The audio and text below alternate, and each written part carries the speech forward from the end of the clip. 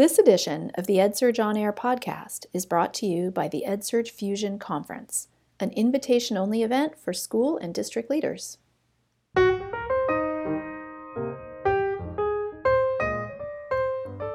Hello, listeners, and welcome back to the EdSurge On Air podcast. I'm your co-host, Mary Jo Matta. Now, this won't be really a shock to anyone. There is a huge gender disparity problem in the computer science world.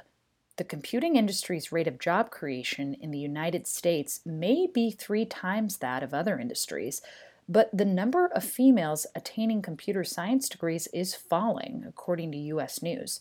In a report they put out in 2016, they said that in 1984, 37% of computer science majors were women, but by 2014, that number had dropped to 18%.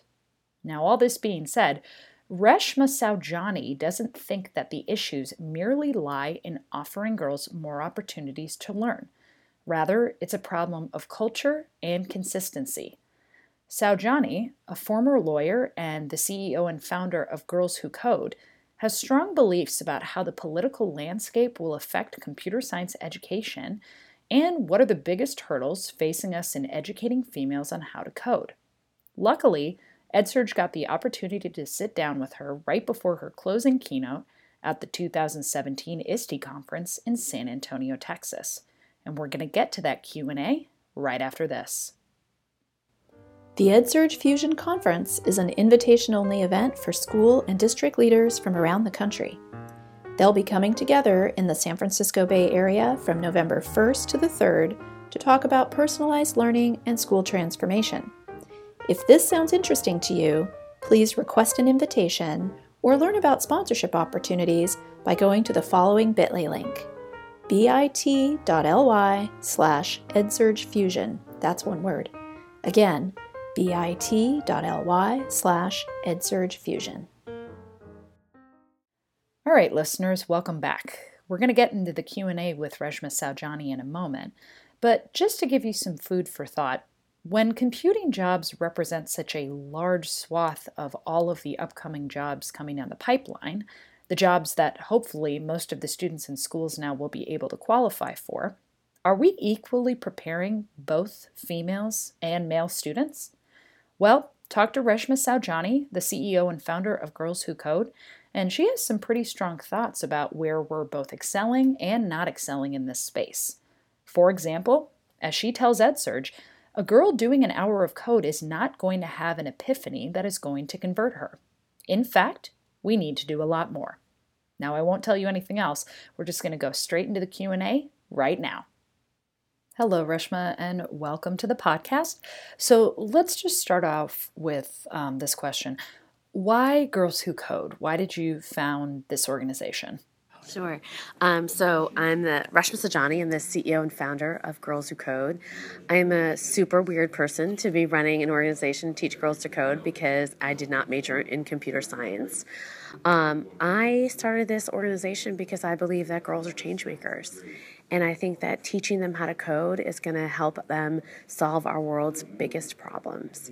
I also think that we're living in a time where we're dependent on American women as our breadwinners. 45% of American women are the ones who pay the mortgage, who put food on the table.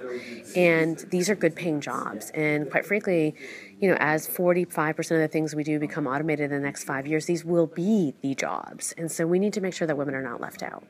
It's interesting how you say that because I was an art major. I went into the classroom to teach, so I felt underprepared. You started out as a lawyer and then moved to this. So what was that transition like? I thought I was getting every pedigree and every credential, to do the work that I want to do. And I found myself at age 33, in the fetal position every day, hating my job, but also very far away from the public service work that I thought I was put on this earth to do. And so, I think the thing is that in your life, in your career journey, you're going to take lots of twists and turns. But I know for me, the core of what I wanted to do in my life ever since I was 12 years old was to make a difference and to create equity and opportunity for underserved communities. And that's what I'm doing, I think, through Girls Who Code and through the opportunities that we're creating for young girls. Do you think that politics will play a role in computer science education? I think politics plays a huge role because I think that the jobs have fundamentally changed, and we're not communicating that to our children and to parents and even to educators. And so I think that it's very hard for, if somebody has been working in the auto industry their whole life or in a factory, they think that, these are good paying jobs that are now changing, right? Radically changing. And if they've never been exposed to computer science, right, or to coding, when they were growing up, how can we expect them to tell their children, like, you should learn how to code because that's the jobs of the future? We can't. And so we need to rely on policymakers and politicians to basically create these opportunities for the citizenry. Let's focus on the girls for a moment. What do you think are the biggest hurdles facing us in educating females on how to code? So I'm going to talk about that later today in my keynote, but I think one is culture, right? I think we live in a culture and a society where it's cool to say you hate math and science when you don't. Why is that? I think it's just, it's something that's been happening since the 80s. I always see you can walk into Forever 21 and buy a t-shirt that says I'm allergic to algebra. Media matters, right? Television matters, magazines matter. You open up, I always say, like, teen girls decide what's cool and what's not cool. And like the image of a coder is like a dorky guy sitting in a basement somewhere, like drinking a Red Bull, right? And little girls are like, I don't want to even be friends with him. So we've discouraged our girls from going into this field, because the good news, it's not about aptitude. Girls are outperforming boys in math and science from middle school on up. So it's more about interest. And it's really not even about interest, because it's the interest that's been put upon them. And so the good news is I think that that's fixable. And the second thing I talk about a lot is this idea of bravery, right? That, like, we teach our girls to be perfect, and so much about learning how to code is an iterative process of failure, right? Of that annoying semicolon being in the wrong place. You got to do it over and over and over again. If you don't like to do something that you're not immediately good at, you're going to gravitate away from coding. So we need to almost have girls sit with that discomfort and to realize that it's the most awesome thing when, like, your idea comes into life. And that failure and rejection are powerful tools to obtaining success and greatness and joy. That's a big part of the Girls Who Code curriculum, from what I understand. How do you bring in those ideas of confidence and bravery? So I think we get them to practice failure, and we get them to exercise their confidence by publicly speaking in their ideas and raising their hand high and acknowledging when they don't know an answer, and working with teams. I think the coding in of itself teaches bravery. And it's so much baked into the things that we do. Like, one of the things we make sure we tell our is to have kind of a loop of feedback. So, like, communicate to your teachers about what they could have done better, right? Or what you didn't learn, or what you thought went really well today. Now, all this aside, there are some people out there that think that organizations like Black Girls Code or Girls Who Code are exclusionary, that because they focus on girls or students of color, that they exclude students. How do you respond to someone that feels that way? Well, listen, I have a son, and so I think I am seeing the world through his eyes, and I see that he's going to have a lot of privileges that if he was a girl, he just wouldn't simply have. And I think the thing is that the good news is that I think that those men are not typical.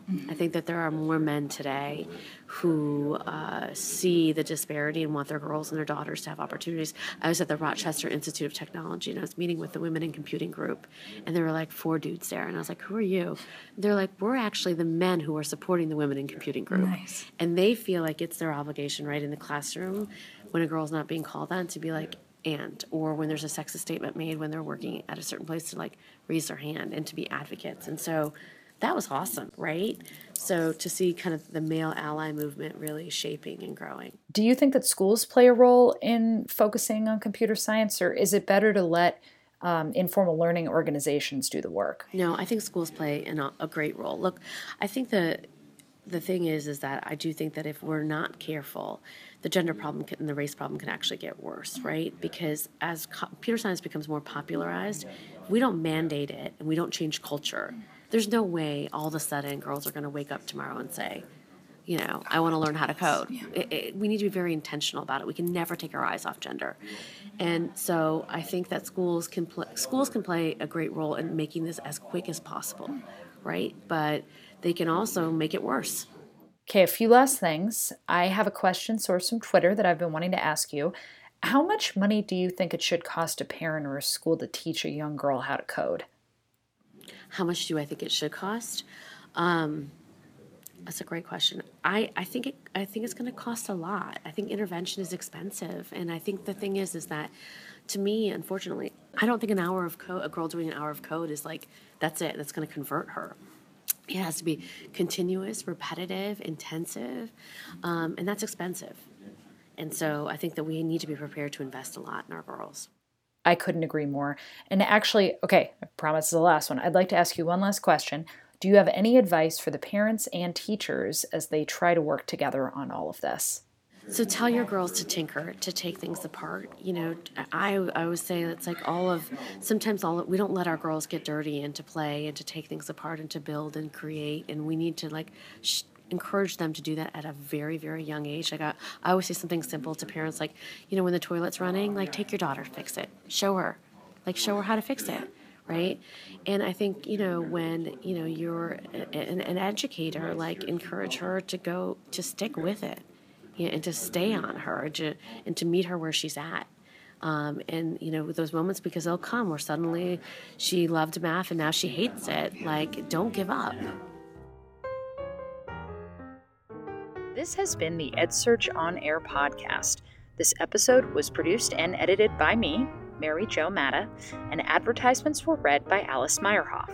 You can give us a grade on the quality of this podcast by rating us on iTunes or sending an email to us at feedback@edsurge.com. You can also subscribe on the iPhone podcast app, on Stitcher, on SoundCloud, or wherever you get your podcasts. We'll be back again next week with more on the future of education. We'll see you then.